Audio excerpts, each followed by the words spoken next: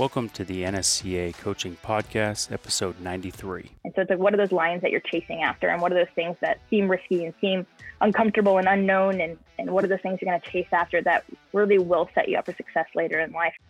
This is the NSCA's Coaching Podcast, where we talk to strength and conditioning coaches about what you really need to know, but probably didn't learn in school. There's strength and conditioning, and then there's everything else.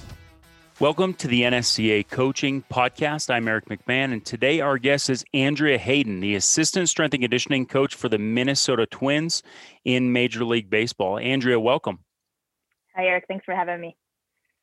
Yeah, so excited to have you on. I know we've been talking for a while, and Andrea is someone that I've known the last few years working in professional baseball. Andrea, I'd like to give you the chance, just talk about your path into the field of strength and conditioning. How'd you get into this? And tell us what you love about it. Sure, absolutely.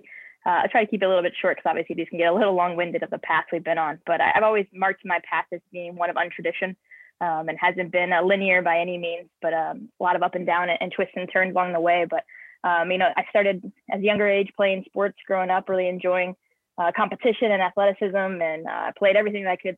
I was a tomboy through and through, and that kind of kept my grades good in high school because I wanted to be eligible, obviously, but I wasn't a great student, and studies came really hard for me. So after that, when I graduated, I really wasn't interested in college. Like I had a hard time wanting to pursue that, watching my friends around me excited for their universities and those things. So I kind of turned to personal training, and I saw that as a great avenue for, kind of getting into the real world right away. And so I started as a personal trainer. I got my certifications and kind of worked my way up in a local gym. I'm from St. Louis. And so kind of a gym around there, worked my way to like a managing role. So I did that for, 3 or 4 or 5 years. And then kind of along the way, got a little burnt out with training the soccer moms and just kind of really realizing how much I love working with athletes and missing that competition and preparation and some of those things. So I was 23, 24 years old and realizing, I really did need that degree. And so I actually found somebody that I knew and trusted and got some great encouragement and support to go to school.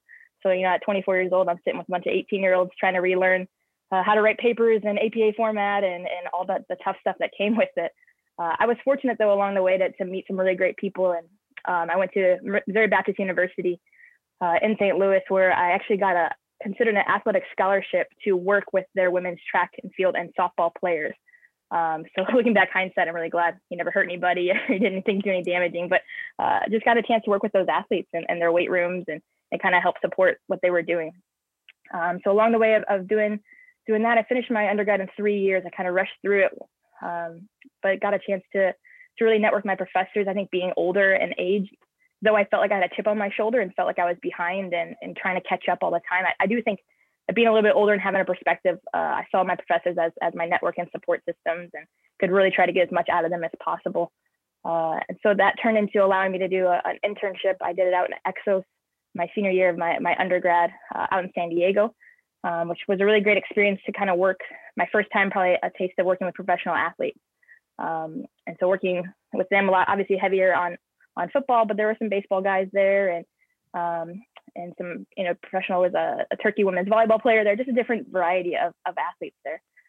So finishing my undergrad and that internship, I actually applied at Lindenwood University for their graduate assistant position and fortunately got that.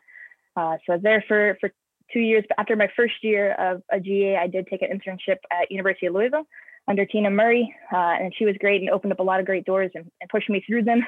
And I ended up working with USA Hockey, their development camps. That opened a door to go to China and work with their national women's team over there for a little while, and then came back to finish my second year GA. We had some shifts in our department, so I was fortunate to be pulled up to full-time. So finishing my master's while being full-time there, and kind of taking that and enjoying it. I mean, that was my hometown, so it was in my backyard, Lindenwood was, and I just really enjoyed being there. So I was really content. Probably when in life, when you start getting content, something's about to get shaken up a little bit. So I was about a year and a half into my full-time role as strength coach at Lindenwood when I got a phone call from somebody that I networked with and knew and interned with back in 2015. He connected me with who is Ian Kadish, the director of Minnesota Twins. And we through a phone call, he presented an opportunity that you just couldn't pass up. At the time, it was packaged as a fellowship, which was a little bit cut to the ego because I was full time, and in your mind, you think you finally have been grinding and you've made your internship debuts and you've done everything you can, and now you feel like you're going backwards a little bit. But I took the leap, and I trusted him. I trusted people around me with their support. And then 5 days later, after talking to him, I was in my car headed to spring training. And so I did my first spring training in 2019. And then fortunate, you work your ass off at spring training, you know how that is. And it's kind of drinking from a fire hose and again, experience. And then that first season, after that fellowship was over and I was able to be pulled up to full-time as the assistant. So thankfully, again, pulled up as well. And I'm entering my third season. That's awesome. And one thing I hear that really benefited you well is, you sort of navigated the early path in your career to just figure out what your interests were and what direction you were headed. And then education really paid off for you. And it seemed like you had a ton of opportunities go your way the minute you started pursuing that degree, got certified, started getting internships. And I think it's really encouraging to say that, not everybody knows exactly who they're going to be or what they're going to do at 17, 18 years old. I know I didn't. I know many of our listeners didn't, and there's always going to be transitions and changes. I don't know if you really consider it that at 23, 24. It's still kind of that early stage where you're figuring things out, but really great to hear that, you took some time to figure out, the necessary steps to pursue the profession, and it really has benefited you well. Would you say that your time at Exos planted that seed for working with professional athletes? Was that a little bit of a goal maybe in the background when you started pursuing strength and conditioning versus personal training, or, what are your thoughts on that? Yeah, I think I never really thought about that and kind of until unfolding it and talking to you about it, I kind of really realized it. But I think that's the life of the journey, that when you look back, you can see things that were planted, like you said, or you can see doors that were opened or closed. And then you kind of realize how it set up the stage for where you are now. So absolutely, I would say that having that experience and being in that environment, and it was just very different than a college weight room. Not better or worse, but just a different feel. Also being in a private sector, that was great exposure to kind of seeing how that functions and runs. And we had an incredible intern coordinator, Roy Holmes, who's still there now. And he had high expectations. And I would say that he was one of the first to really lay out, like, what are the rules, standards, and protocols for a strength and conditioning coach? And what is that standard of excellence? And so just that package of that entire experience being at Exos, I would say that really set up a lot for me. Because prior to that, I really relied on, my personal training knowledge, the things that I've learned through those certifications, through that experience. But actually being in a setting of, more sports performance, sports enhancement kind of a thought process, that really was my first time being exposed to that. And then obviously seeing the caliber and level of a professional athlete, that, they're just built differently. Their mindset is just different. Their ability and physical attributes, like, they're just different. And so that was really appealing to try to see, like, what else can you get out of them? What else is in there? I even say, like, the guys that I work with, they got there without me. And so what can I do to really help and enhance more? What else is in that tank that we can actually drain out and find? So that's really kind of a puzzle piece that excites me and makes me want to keep doing it.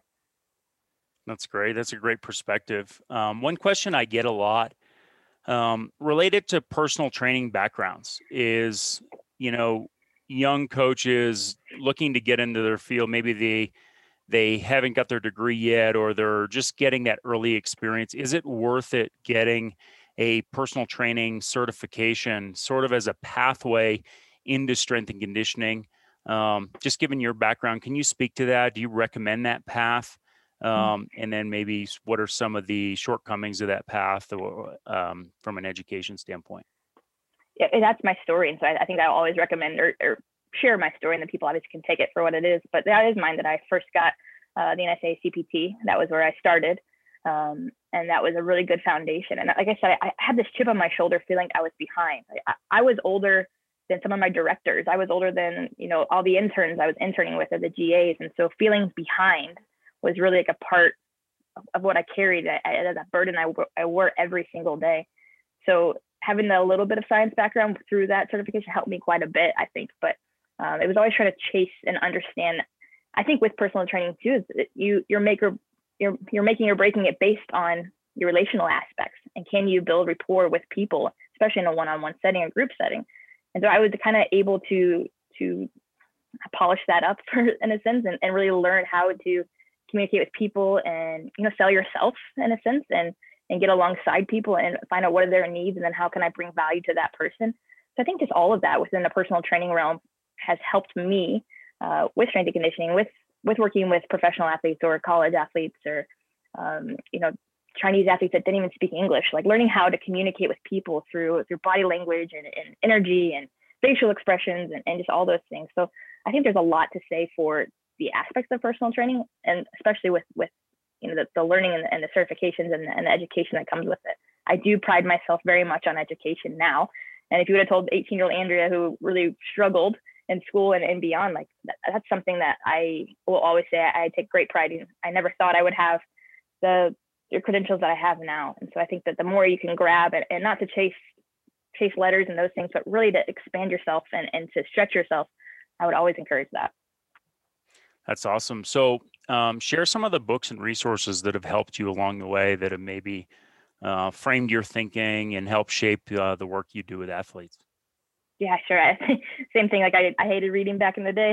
Education, like I said, was hard, but I think now I've gotten older, reading is a big passion of mine. And I come from a dad that has the quote that says readers are leaders, and we push reading quite a bit. So there has been some pivotal books in my life.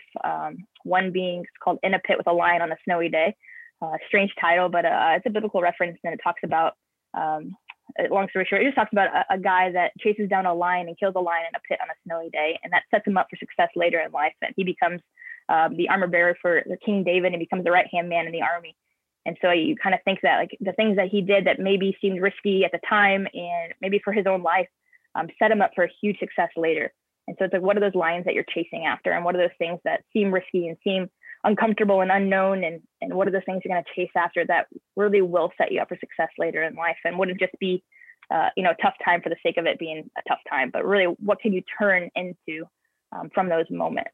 And so I think that life for me personally has all been that nothing has been traditional. It's been a little bit confusing, a little unknown. And I can tell you the highlight points like I did in the beginning, and they all sound easy, but there's been a lot of challenge along the way, and there's been a lot of loss and gains, and it's taken a lot of courage to take those steps and those leaps. And I've lived on an air mattress for 2 years and finally got a bed, and like you just take those risks and those sacrifices, and it can be packaged as like it looks easy, and it looks like you're just taking one step forward every single time, but there's been about 100 steps back. So that book is a good reminder of the things that you do, and you can be patient with the things that are in front of you. You're going to be really successful if you pursue them, and if you take that leap and that courage. And one thing I really learned from a great mentor is Tina is like, she never handed anything to me, but she did open up doors, and it was my opportunity to walk through them.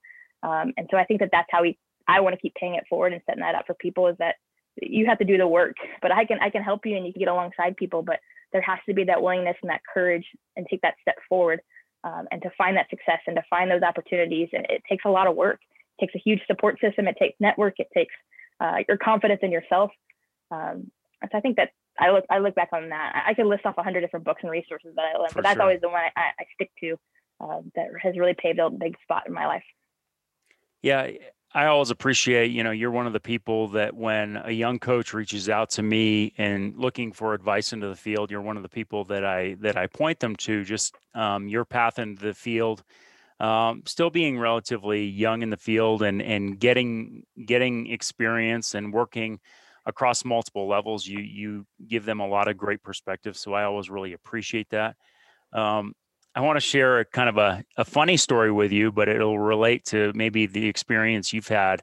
When I went to a small Division III college, and I also was an exercise science minor. And so a lot of the coursework in there related to coaching. And, and you recognize a lot of times the bias of the situation you're in. But, I had a coach or a instructor in one of the courses say, professional sports is all about winning, and college sports is all about development.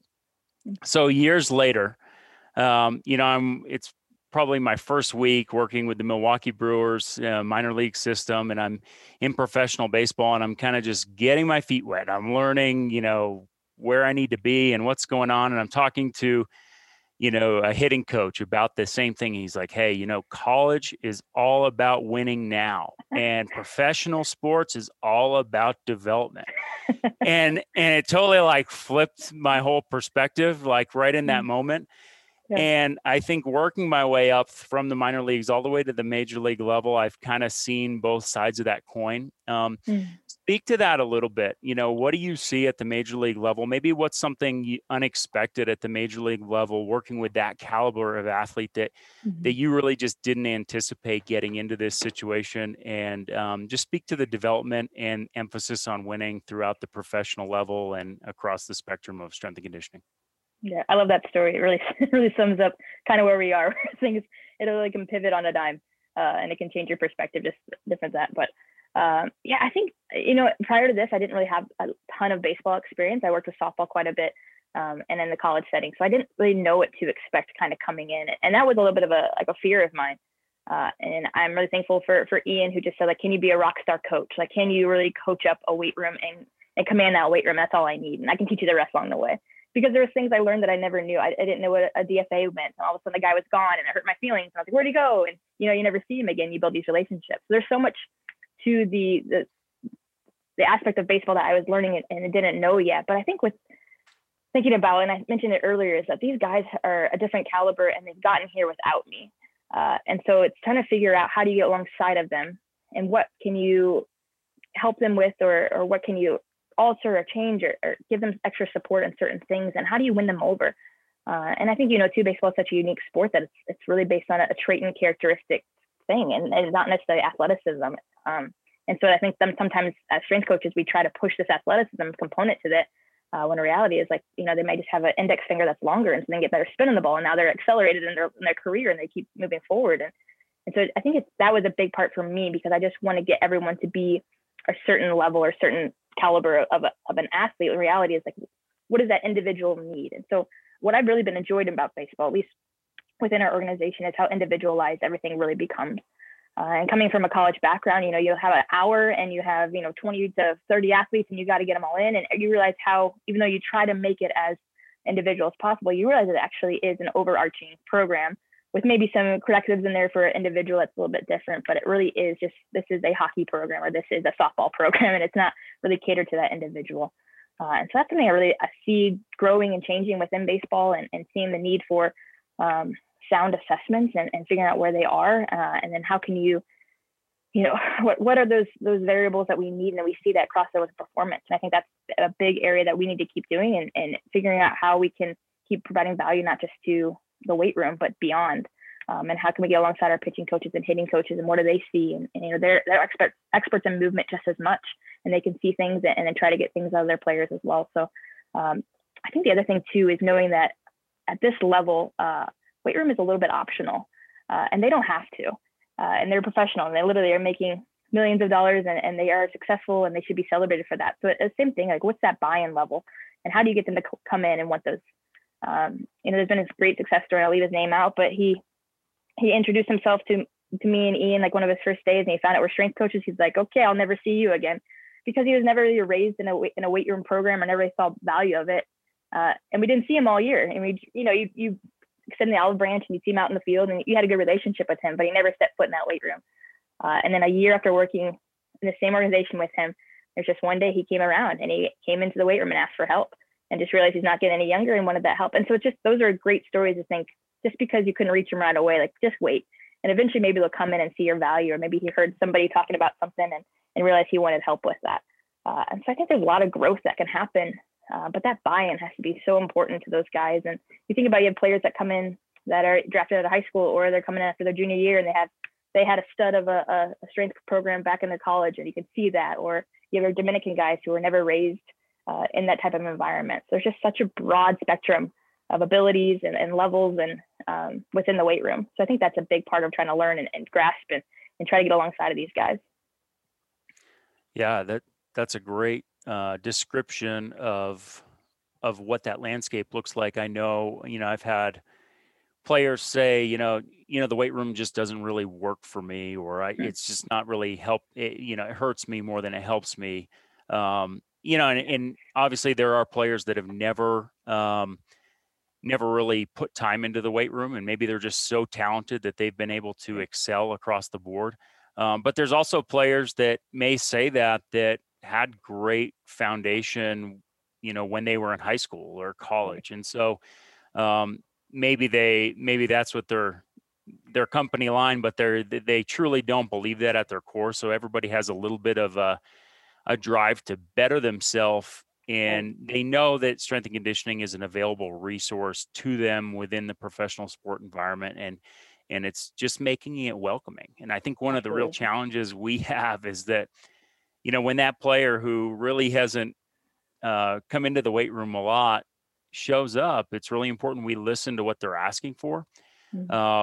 And I think it's easy to get really excited. Okay, I got them. They're here now, and we're gonna, and we're just gonna throw them in with the mix. That's a really sensitive time. That's a really important kind of gateway time when a player shows up.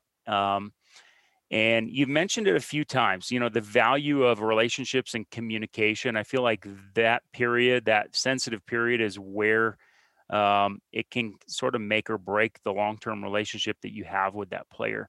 Talk about sort of the non-weight room skills that are essential for strength coaches, and just the importance of communication and relationships for strength and conditioning coaches in a high-level role.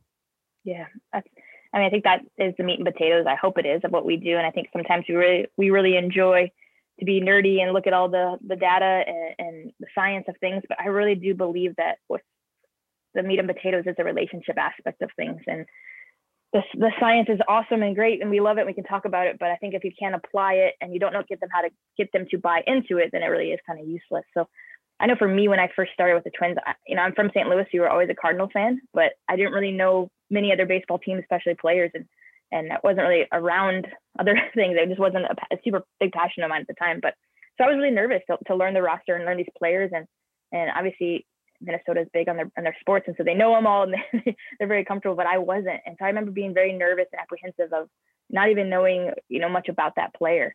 But I learned really quickly that the last thing those guys want to talk about is baseball. And so I felt like it was an even playing field at that moment. We could talk about their dogs or their kids or their March Madness bracket or, any of those things. And they really would connect with you. Because the last thing they do baseball their entire life. The last thing they want to do is talk about it or acknowledge it. And so it was really easy to connect with them and realize that at the end of the day, though they're extremely talented at what they do, they're still a bunch of boys. And they play jokes and they're kind of silly and goofy and they're a bunch of brothers to me. And so I think if you could really realize that they're more human than we actually give credit to. And so that relationship aspect was pretty easy once it got started. And I'm very thankful for this organization and those players, because they welcomed me, open arms and never flinched the fact that I was a female in that weight room. They never gave me a hard time. They really just said they saw me as hopefully helping them, and they got alongside of me just as much as I did to them.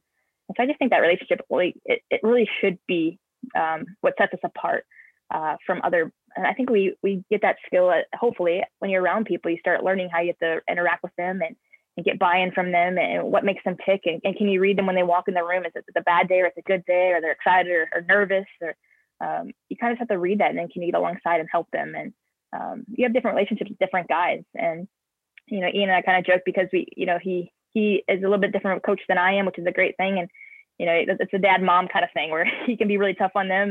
And sometimes you have to put their arm around them, and they'll come to me maybe more if they don't like that. And so we kind of have this good relationship where you can have some fun at the same time. But I do believe that the value of the relationship is the most important thing. And then if you can start with that at that foundation, you really can get a lot more out of them, and you can keep growing your program, the things that we love, that as strength coaches we're trying to push and move forward. But I think until you have that relationship, and so you can understand those players and the needs of them, I'm not sure how far you go until then. That's great. You've mentioned Ian a few times, and one thing, Ian's a great coach. He presented at the PBS CCS winter meetings last year in San Diego, and it was just a great session on his perspective, being a former player and now a strength and conditioning coach, utilizing more technology and basically bridging the gap between traditional strength and conditioning thought and more of the applied, baseball coaching perspective that we essentially need to learn. Right. you don't have, a professional baseball background.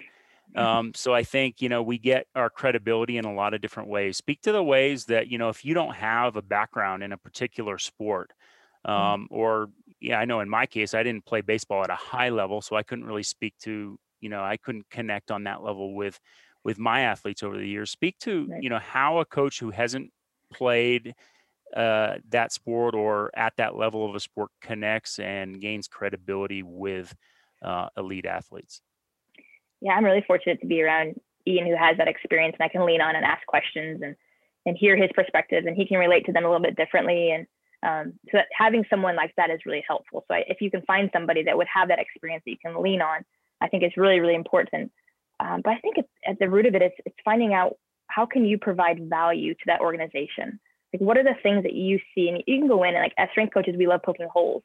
And so we can see stuff, even if it's on a business side or an operations side. Like, can you see some miscommunications or some silos, or can you find things within that organization? And then how can you implement yourself in the most humble way to say that you could bring that value?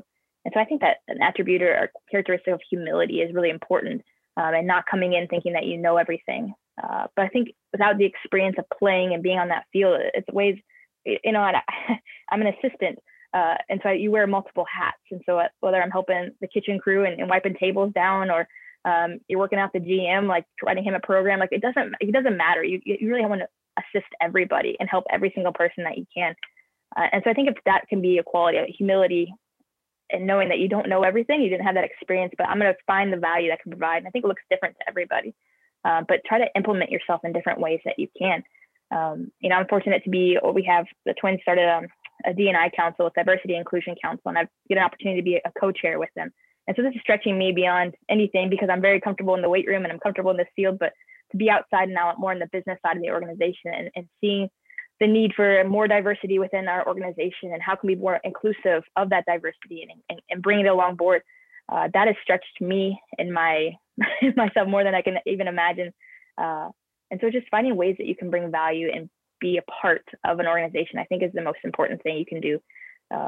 And serving, like that, at the end of the day, that's what I hope all of us as strength coaches, that's the root of what we're doing, is service, and serving our athletes and our coaches, and figuring out how you can bridge those gaps and really be a part of everything. And I don't want to just be secluded to the weight room. I want to be a part of everything that they will allow me to be a part of, whether it's on the field or in the cage or in meetings or anywhere they'll have me, because I want to be a part to support, first of all, and serve. And then after that, maybe an opportunity to share my insight or thoughts.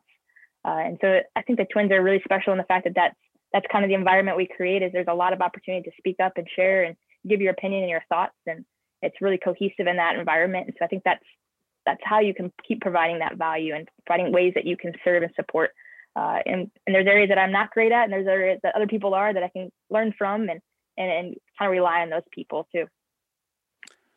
Yeah, that's a great perspective. And, one thing I really enjoy about doing the podcast and connecting with coaches in this way is that you hear a lot of great quotes and things that really help me personally. And one thing that I heard earlier this year with Richard Howell is the path to advancement is be great at the role you have right now. If you want to advance, be great at the role you have right now. Focus on that.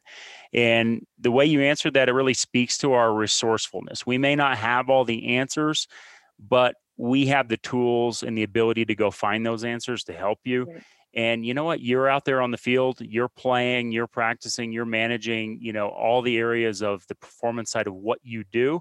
And I'm in your corner working on, working to, if we're trying to solve a problem, or we're trying to, find an answer for something, that's the role that we have. And so it's really empowering when we can dig into our archives and arsenal and help to find a solution. Sometimes it's just that process. Right. And it also speaks to just being a good employee. Every strength and conditioning coach role is not the same. The expectations aren't the same. You talked about wiping tables down in the kitchen, even at the major league level. That's something that most people wouldn't associate with the highest level of sport, and I think back to taking grocery store runs in the minor leagues and all these things that have helped to advance the field, right? Nutrition's in a lot better place than it ever was, but it didn't come without the sacrifice of the nutritionists, the strength coaches, and everybody that have really done these above and beyond things, these other duties as assigned, is a term that comes up every now and again. So yeah, absolutely. I really liked how you answered that.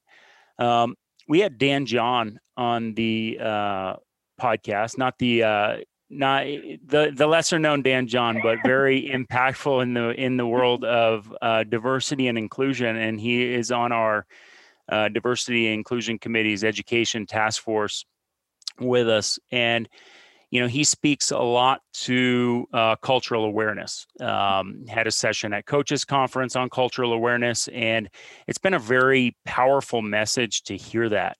From your perspective, speak to diversity and inclusion in professional baseball. I know your role, and you spoke to being a female coach at the major league level.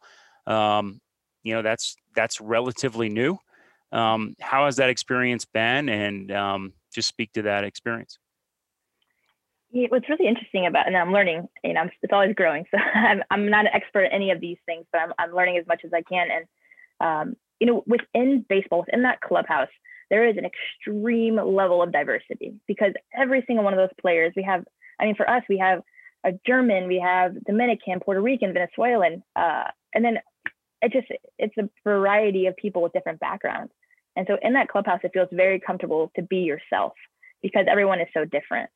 And so I think sometimes you forget how great that is. And then you kind of step out and you kind of step into a little bit of the real world, or for us, the business side of the Twins baseball, and seeing that maybe that diversity doesn't exist as strongly as it does within that clubhouse. And so that's something that I've been passionate about is moving that needle forward for us, and figuring out ways that we can do those things. Like as strength coaches, like it's kind of in our DNA to want to be inclusive. Like we understand the value of getting people on board, that we want people to feel like they can be themselves, and we want people to feel comfortable.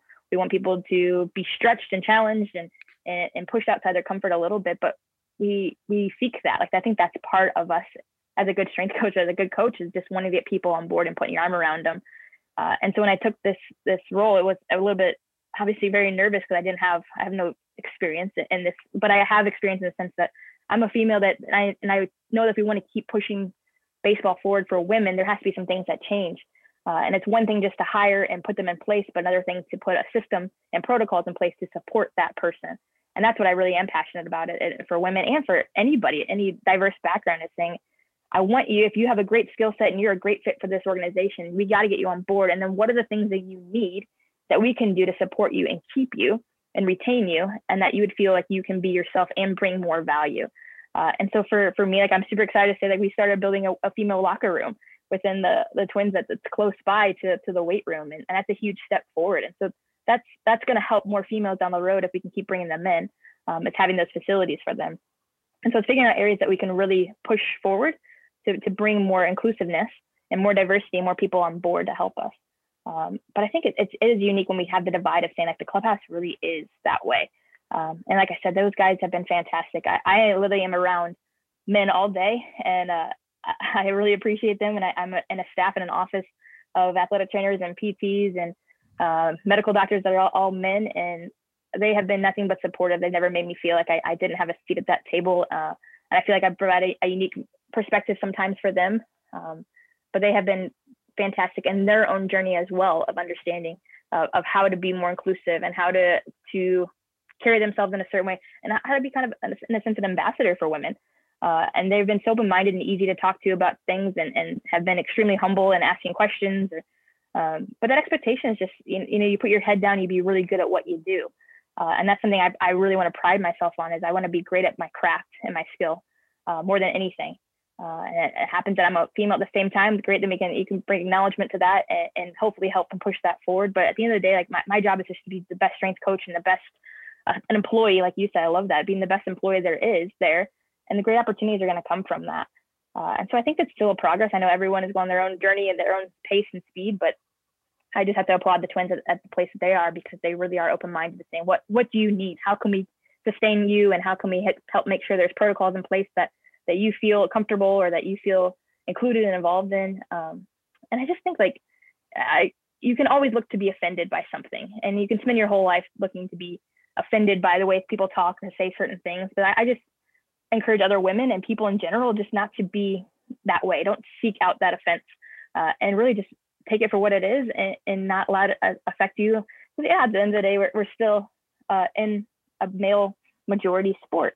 And that's kind of something else I always share, is that I don't work in a male dominant, because dominant usually means, overarching, commanding, superior, but it really is just a male majority because there's just more of them than me. And so if you can have that healthy perspective, I'm not looking to be offended. I'm not looking to be overpowered. I'm really just going to bring as much value as I can.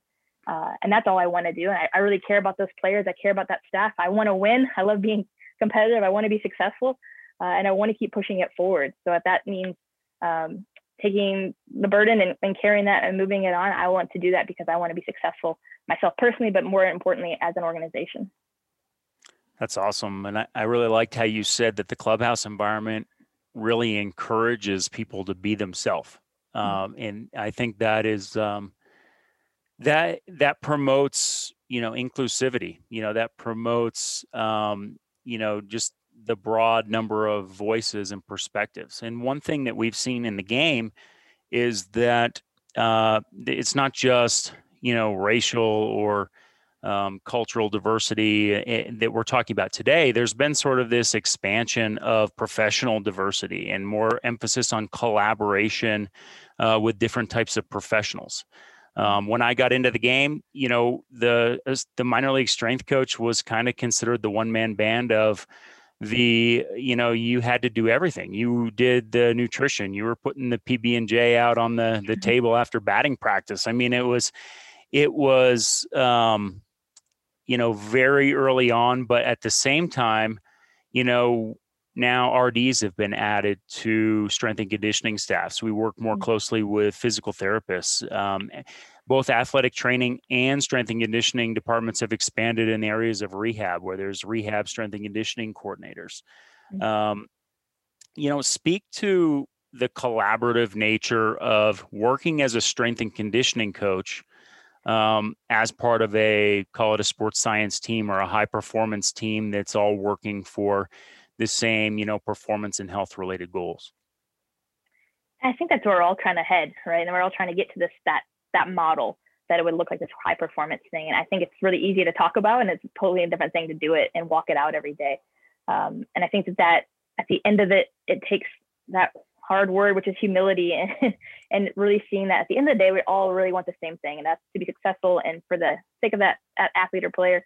And we want to win. Like those are the pillars of things. And so break that down even more. And how do you do that? And so what are the X's and O's of how do we, the second a guy gets injured, what's the protocol? What are we doing? And who's in charge of at what point? And then as he progresses, at what point do we move him into more of like a PT role, takes the lead on those things? And then now is it strength and conditioning, and then nutrition has evolved. Like how do we find everyone's strengths and implement it within that process? And I think that's always the challenging part, because there is no black and white. It's a gray line, and everyone's specialty kind of jumps in and back and forth. But I think that's what we all are chasing after. And I think that I've learned more than anything, especially being in this environment, is that there's a difference between understanding and agreeing, and that we are always required to understand each other and see why you thought that and where you're coming from. But it's okay that we don't always agree. And once you've kind of laid it out, Eric, for me, tell me like, this is why I wanted these exercises and this is why I thought he was for there. Okay, yeah, I can see that now. I get it. If I wouldn't agree with you still, I still think this might be a better option. But I took time to understand and hear where you're coming from. And I think if that is the root of our collaborative approach, and we really take time to understand and appreciate the value that each person has, whether it's through education or experience or any of those things, I think once that is the root of it, then we can kind of keep moving forward together. And so I think we get our feelings hurt again when people don't agree, and we really work hard because I want you to see what I see, and I want you to believe in me and agree with what I'm saying. But it's okay if we don't. And it's okay if we can understand it, but we all have the end result goal that says we want the best for that player. And we want to be successful as an organization. So I hope that answers your question. Just collaboration. That's great. And I like how you keep coming to humility as such an important skill for strength coaches. And, it brought me to, early in my career, I carried the perspective that, my role, strength coach roles were relatively new. They weren't full-time. They were part-time. They were added to the staff largely because the sports medicine team, the athletic trainer, was dealing with team travel, and they were spread thin. They couldn't be out there at stretch every day. They couldn't be taking players to the weight room in the morning. There was a need for another position, and that's when strength and conditioning entered the game. And so I always looked at my role as, I have a unique skill set as a strength coach, but honestly, I'm here because there was a void to fill, and that related very closely to the sports medicine team and what their goals were. And so I was instantly connected to that collaborative approach, and I think that kind of kept me in the mind frame that I needed to be able to play both sides of the line of really pushing players towards performance, but also keep that health and keep players on the field mentality that comes from the medical side. So I really love the humility references that you mentioned. I want to give our listeners an opportunity to reach out to you. What's the best way to get in contact? Probably email would probably be a little bit better. And social media is out there. To be honest with you, I try to keep up with it. I'm not the best at it. So probably my email, which is my name, Andrea Hayden at twinsbaseball.com. Awesome. So if you have questions for Andrea, she is a great resource. She gave you her email there. Just reach out and she'll get those questions answered for you. This is Andrea Hayden, the assistant strength and conditioning coach of the Minnesota Twins. Andrea, thanks for being with us. Appreciate it. Thanks, Eric. To our listeners, thanks for tuning in. And we'd also like to thank Sorinex Exercise Equipment. We appreciate their support. And to all of you listening, we appreciate your support. Again, if you like the podcast, make sure you subscribe wherever you download your podcast from. Write us a review and keep listening in. Thank you, and I look forward to talking with you all soon. This was the NSCA's Coaching Podcast. The National Strength and Conditioning Association was founded in 1978 by strength and conditioning coaches to share information, resources, and help advance the profession. Serving coaches for over 40 years, the NSCA is the trusted source for strength and conditioning professionals. Be sure to join us next time.